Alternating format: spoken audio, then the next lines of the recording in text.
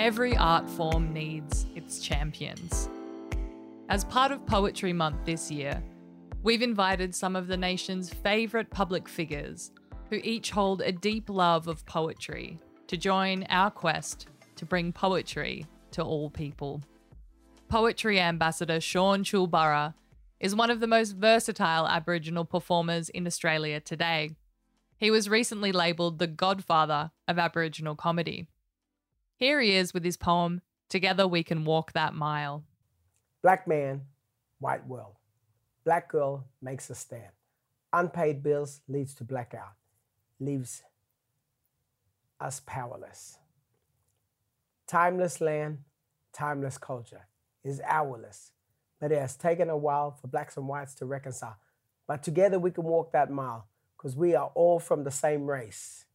Racism equals rageism, copyright to plagiarism. It doesn't matter, paramatter. How can you all say all lives matter? Unapproved occupants, real estates, the modern day Captain Cooks.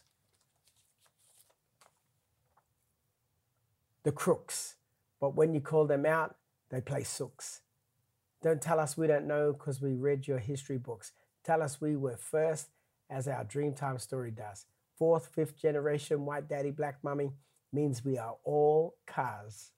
Past relations are sour, but united we have more power. Together we can walk that mile. Thank you! Ah, did it!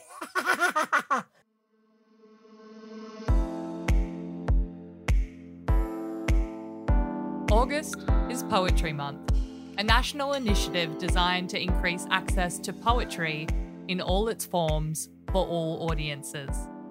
Presented by Red Room Poetry, we're celebrating contemporary poets and publishers from the 1st until the 31st of August, with a newly commissioned poem, reflection, and writing prompt from some of the country's leading artists.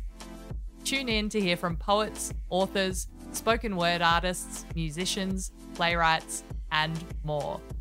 Check out the full Poetry Month program online at redroompoetry.org/poetrymonth.